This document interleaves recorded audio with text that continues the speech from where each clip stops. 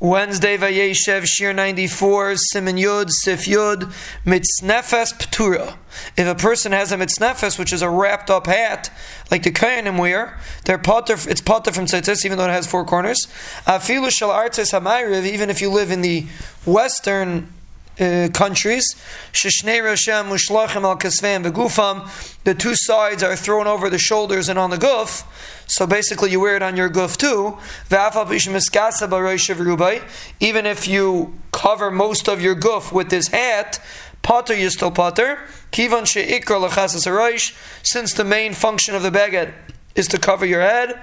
Tiksus cham rachmana v'lo ksus harosh. It has to be that your beged is mainly for your guf and not for the rosh. And the Mishnah Berurah discusses something that we mentioned earlier, whether you make an atara on your talis, it's not to create that it should be kisei rosh. The reason why you have the atara is that you should know which tzitzis should stay on top and which tzitzis should stay on bottom. That's why you have this atara. So that's the Mishnah Berurah points out. So it's not a raya that it's going to be. It's not a raya that it's a kisei rosh. So therefore, the Mishnah Berurah says there's no problem from of an atara. And we discussed from the Achrayim that could be silver ataras.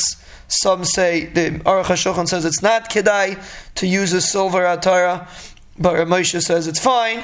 So everyone does like his minig to wear a silver atara is fine, because we assume, if that's your minig, because we assume that it's not considered a kisui harosh, it's considered a kisui haguf, and you only have the atara to be able to know which part of the talis belongs on the head.